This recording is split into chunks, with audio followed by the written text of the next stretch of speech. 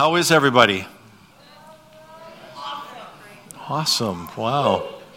It's really good to see you. So, I ask that question every week, and, oftentimes it's an opportunity to say, I'm good or I'm fine. And as I mentioned a little earlier, I know not everybody in our church is fine these days.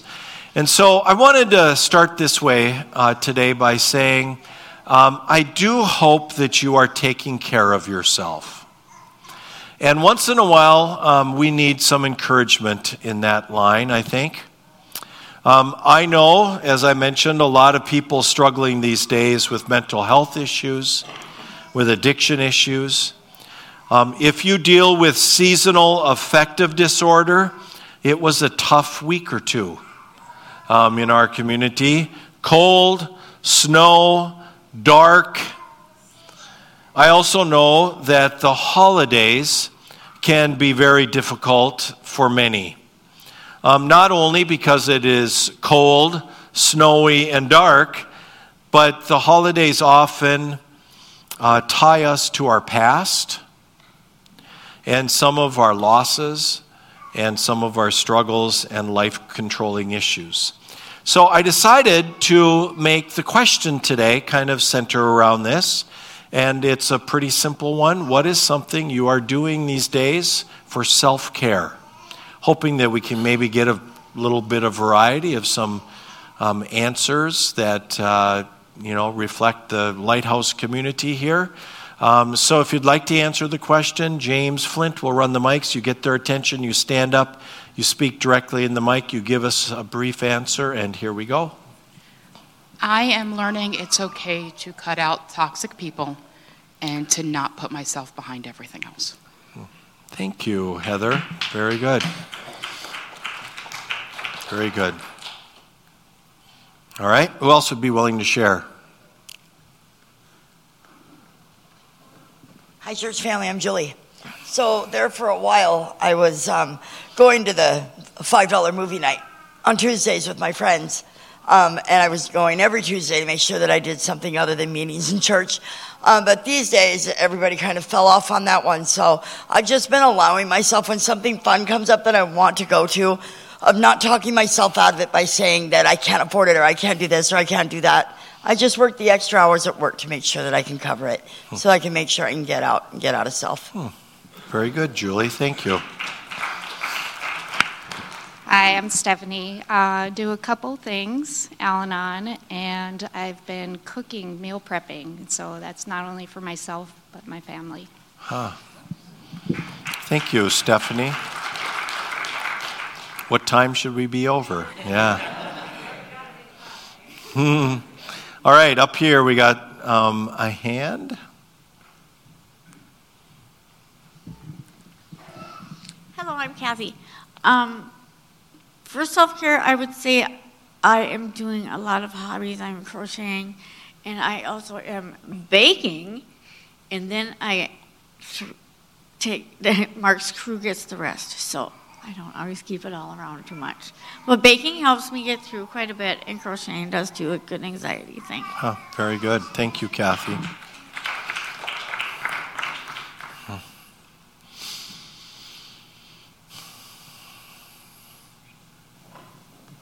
Hi, I'm Jason, and I am asking myself in the moment, how can this be 10% more enjoyable in each moment? And that's been kind of cool. And I've re-engaged my OA sponsor. Very good. Thank you, Jason. Thank you very much. All right. Anybody else? Got time for a couple more? Tom? I'm Tom. I have a friend of mine. We're both in 12-step programs, and he calls me every day so we have a chance to discuss whatever is written there. That way we both have the reading of the day properly thought out. Excellent. Thank you, Tom. Anybody else want to share? Got time for one more. Anybody else? Anybody else? Come on. Somebody thinks they should share. All right, Galen will share. We'll wrap up with Galen. Well, this is something I've been doing for a while now, reading through the Bible, and I have an app that tracks my progress so I can make sure that I get to my Bible reading every day. Thank you, Galen. Thank you.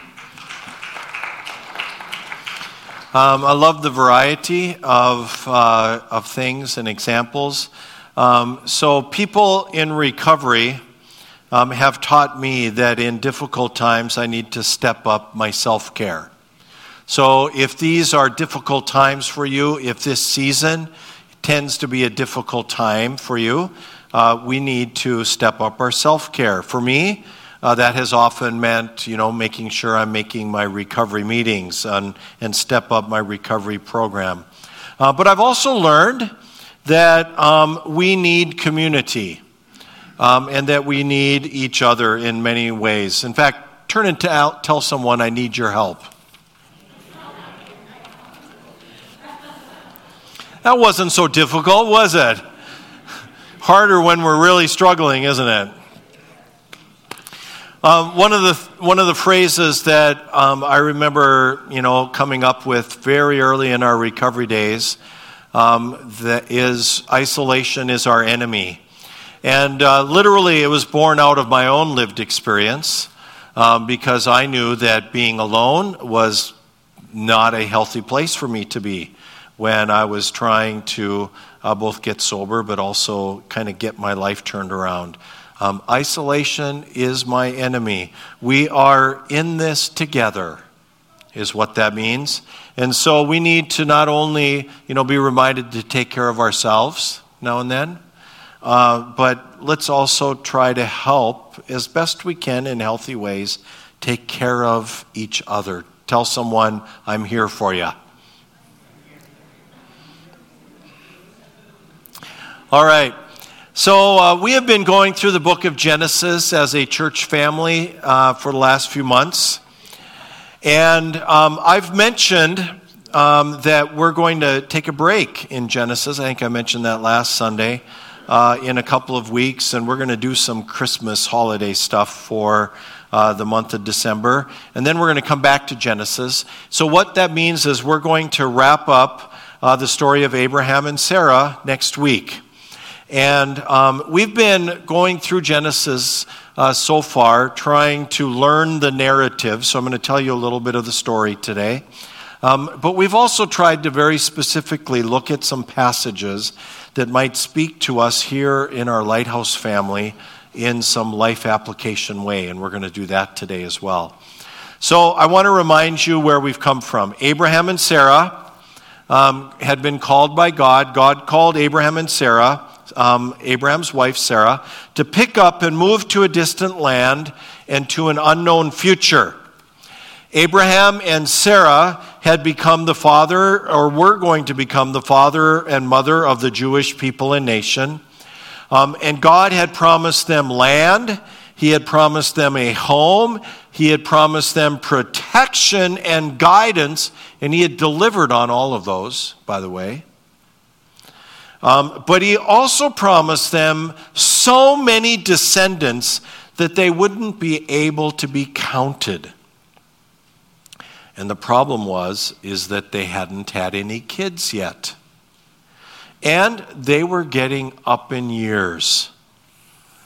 And we've talked about a couple of things that I just think are important themes when you go through the Old Testament, but also the entire Bible that I just want to remind you of as we move forward today. We've talked about this, how hard it is to wait on God to fulfill his promises sometimes. It can be really hard to wait on God when we know something good's going to come, but it's slow in coming. And here's the other thing that we've learned. It kind of goes along with that one. God doesn't work on our timeline. Unfortunately, right? God doesn't work on our timeline. Sometimes he works quickly, sometimes slowly. Here's the deal. In my life, at least, it's almost always slowly.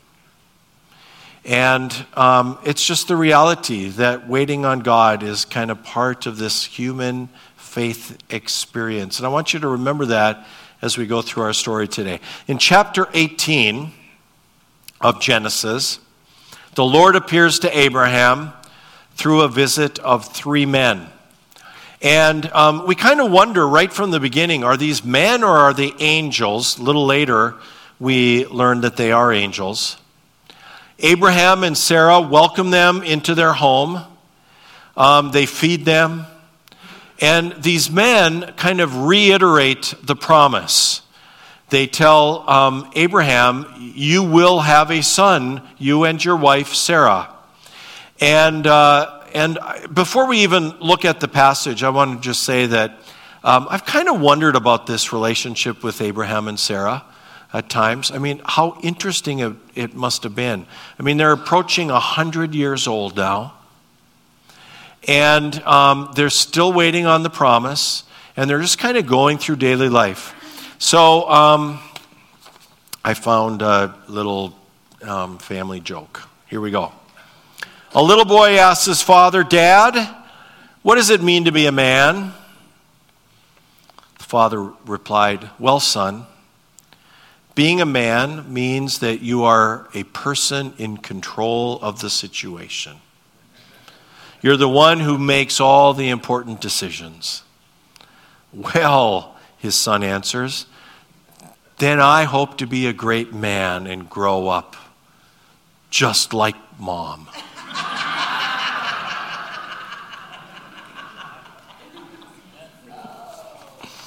Oh, just want to point out that I'm an equal rights offender, okay? Just want to make sure everybody remembers that. All right. So there's this little section that I think is so interesting about Abraham and Sarah and this visit from these three angels. Turn to chapter 18.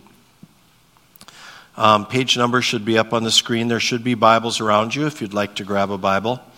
And keep your Bible open because we're going to look at some verses in 18 and 19 today. But I kind of think this is just a fun little story. So Abraham, he's fed these angels and they eat, and then they're going to have this conversation. Sarah's in the tent doing what I guess women in that day would have done in the tent. And Abraham's having this conversation. And it says in verse 10, then one of them said, I will return to you about this time next year, and your wife Sarah will have a son. Sarah was listening to this conversation from the tent.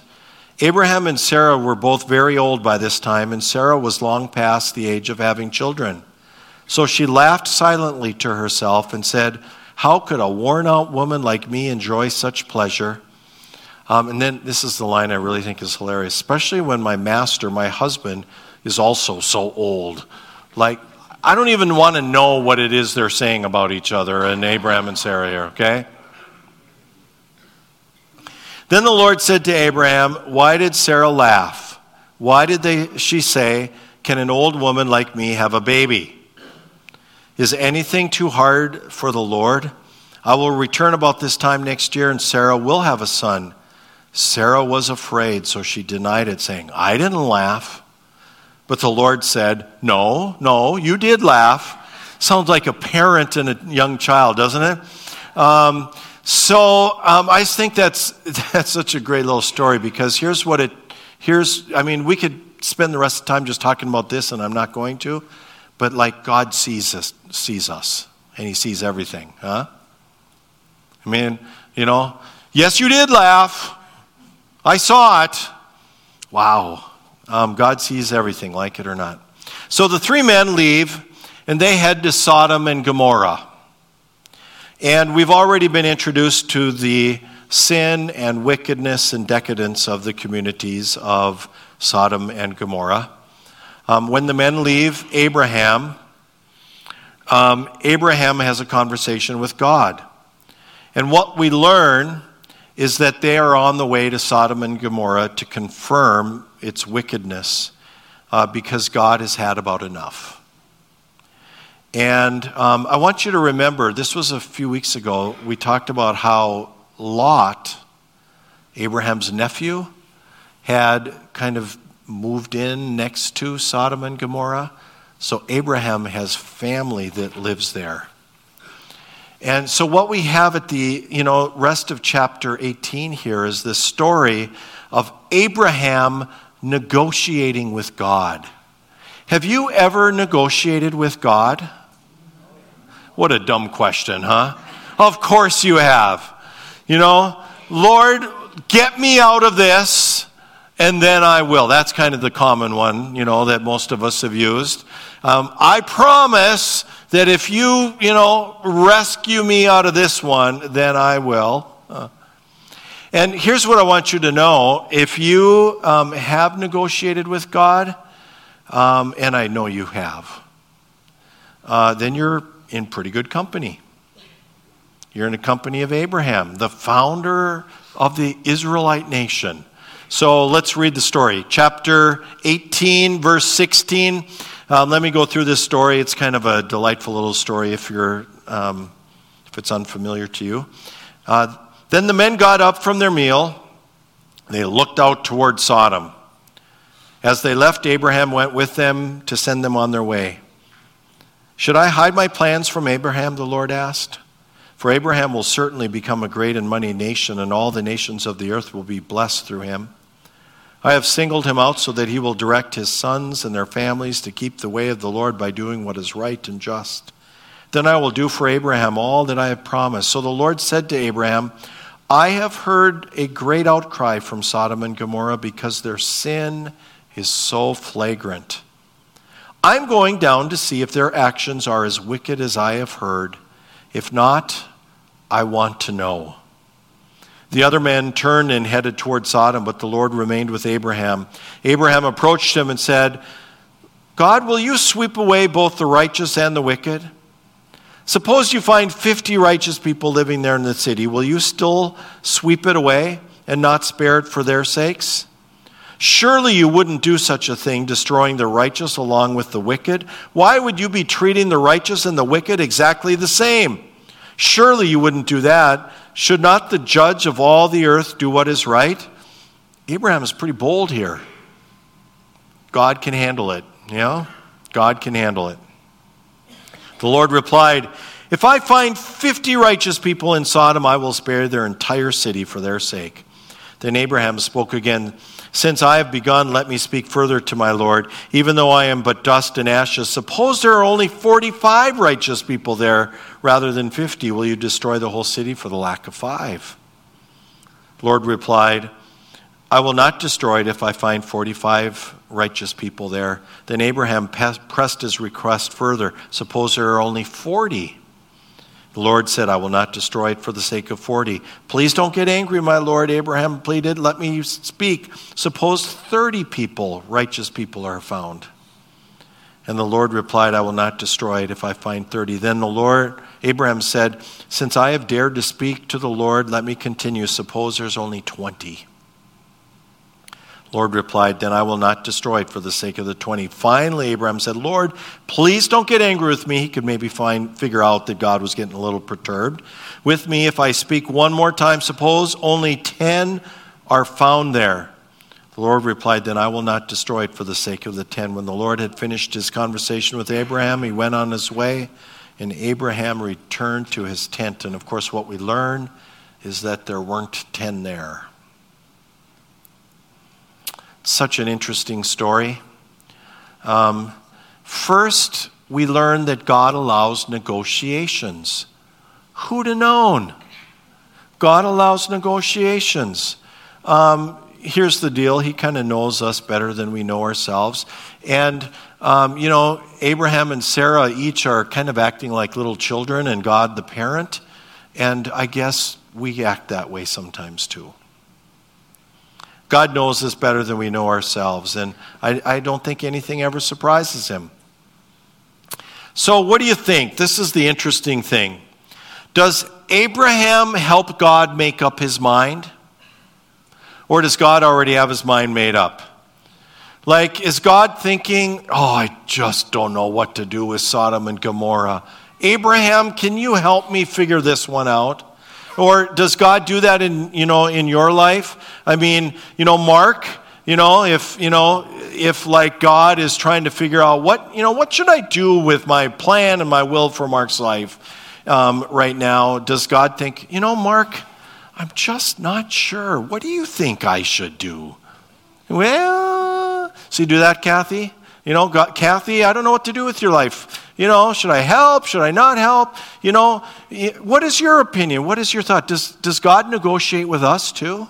It's an interesting question. Well, if God's mind is already made up, if that's the conclusion you would make, well, then why negotiate? It's one of those passages that is a little difficult for me to understand. I tend to think it at least at a minimum indicates some of the fluidity of our relationship with God. That there's like this fluidity, like some back and forth at times in our relationship with God. Here's something that it indicates that's even more important. Prayer matters. Prayer makes a difference. Our prayers do matter. There is much about God and how he works in this world and in our lives that I do not understand. But I do see something here that I personally know is true. And here it is. It's going to be up on the screen. God's will and my way forward become clearer as I work things out in prayer. If you take one thing with you today, actually take what I'm going to tell you later, but if you take two things with you, this is number 2. God's will and my way forward become clearer as I work it out in prayer. So important. Perhaps the point here isn't what prayer does to God's mind, but what it does to Abraham's and yours and mine. With me? It's maybe, the point isn't that we can negotiate with God and, it's not how God makes decisions. That's not the point of the story. The point of the story is what prayer does in our minds and that it kind of helps us sort things out. Here's what I want you to know. You can bring anything to God in prayer. Work it out with God. The process itself brings guidance from God and allow us to move forward in his will. I can tell you that if you learn to work through issues with God, you are going to find that God communicates with you, that God orders your thoughts and gives you direction how to move forward. Our problem is that we usually act on our own, and then we ask God for help after the effect. God, help me clean up my mess. I want you. I need you, God, right? Get me out of this. We've talked before that God's punishment for sin is to allow us to do it and to suffer the natural consequences. So God's not often going to sweep in and kind of save us from ourselves. But we already know that. So indeed, there is a lot of wickedness in Sodom and Gomorrah. In Sodom and Gomorrah, we see that having been surrounded by wickedness and the wrong people has deeply affected Lot and his family. Part of the story of chapter 19 is that the people we surround ourselves with have a great effect on us. Show me your friends, I'll show you your future, right? And I know that is one of the most, important things that many people learn when they first start coming to Lighthouse Church or into a recovery community. The people you surround yourself with have a huge impact on your life. So don't say it doesn't matter. And it's nothing new. It mattered thousands of years ago, and it still matters today. So the 3 men, the angels, get Lot and his family out of Sodom and Gomorrah, and God destroys Sodom and Gomorrah. Again, I know not everybody was here a few weeks ago, but I want you to know that there is much about the Old Testament and God's judgment in the Old Testament that is hard to understand. So I don't have answers for all of it. But there's almost something figurative as God destroys, the wicked Sodom and Gomorrah, because I would say this, we do know this, our sin and our bad decisions and our own selfish and self-destructive behaviors tend to destroy our lives. Right? So that we know. So, God kind of allows that to happen one way or the other anyway. Our sin, our bad decisions, our selfish and our self-destructive behaviors tend to destroy our lives, even to the point where sometimes for some people it seems like death would be the preferable option out. So God goes in, and because Lot is Abraham's nephew, these angels go in to save him. In fact, there's a little section in chapter 19. We're not going to read much, but I do want you to turn to chapter 19, and I want to read just a couple of verses. Verse 15. So God's about ready to destroy Sodom and Gomorrah, and it says, at dawn the next morning, verse 15, chapter 19, at dawn the next morning, the angels became insistent. Hurry, they said to Lot. Take your wife and your 2 daughters who are here. Get out right now, or you will be swept away in the destruction of the city. When Lot still hesitated, the angel seized his hand. Have you ever been like somebody's trying to guide you towards a better life and you're a little hesitant? Yeah. God, I hate that about myself. I was going to say you, but I figured I would just... When Lot still hesitated, the angel seized his hand in the hands of his wife and the 2 daughters and rushed safely outside the city. For the Lord was merciful. When they were safely out of the city, one of the angels ordered, run for your lives! And don't look back or stop anywhere in the valley. Escape to the mountains, or you will be swept away. Run for your lives. I was thinking this week about how when addiction had a grip on me, that was the message that I needed. Run for your life, Dale. Run towards recovery. Run for your life. If you are wrapped up in your own selfish or self-destructive behaviors right now, that's the message that you need to hear. Turn your back on it and run for your life. If you are kind of surrounded by the wrong people and it's having a huge impact and something needs to change, run for your life. Run for your life. If your mental health and your mental illness, if Satan, I would say, is speaking destructive messages into your life, messages of shame and failure, run for your life. Run for your life. But here's the interesting thing. Lot and his wife and daughters were told, run to the mountains. But we know something that Lot did not. We have something to run to that Lot did not have. We have Jesus to run to. You and I don't just have to run to the mountains.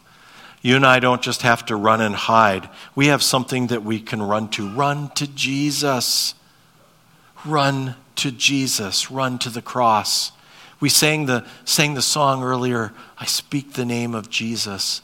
The power of Jesus in our life is literally that he can make the demons flee, that he can take our sin away and make us new and whole again.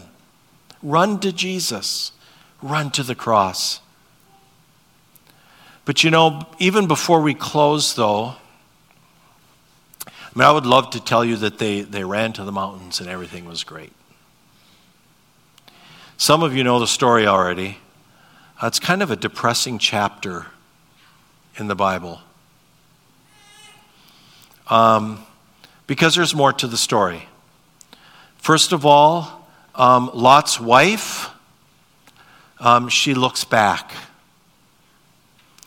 And,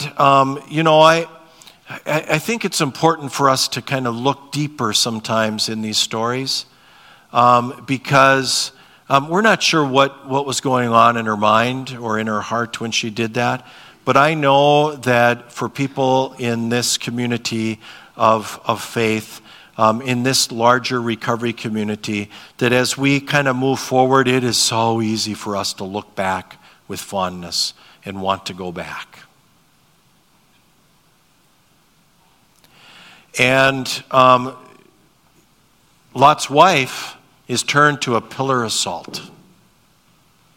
It destroys her when she goes back. But God rescues Lot and his daughters. They're saved by God, but show how much Sodom and Gomorrah have impacted their lives when they have drunken, incestuous relationships themselves.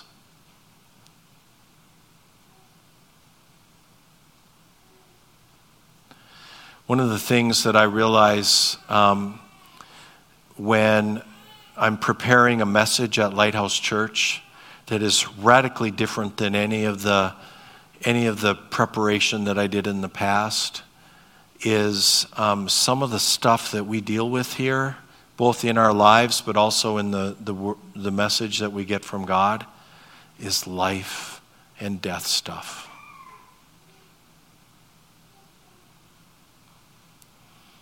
You know, sometimes we learn, that we're going to not regret the past nor wish to shut the door on it, but don't look too fondly. And let's not kid ourselves. Sometimes leaving the Sodom and Gomorrahs of our own life is not as simple as just putting it behind us. What I want you to know is that when you run, you can run to Jesus. That you can run to Jesus. And in Him is unconditional love and forgiveness. That He can put behind you the past that has put you into bondage, and He can give you freedom, and He can give you hope, and that He can help you today and in the coming days with a new life and a new opportunity to live in the freedom that only He offers. Run to Jesus. Run. Somebody say it. Run to Jesus. Run to Jesus. Run to Jesus.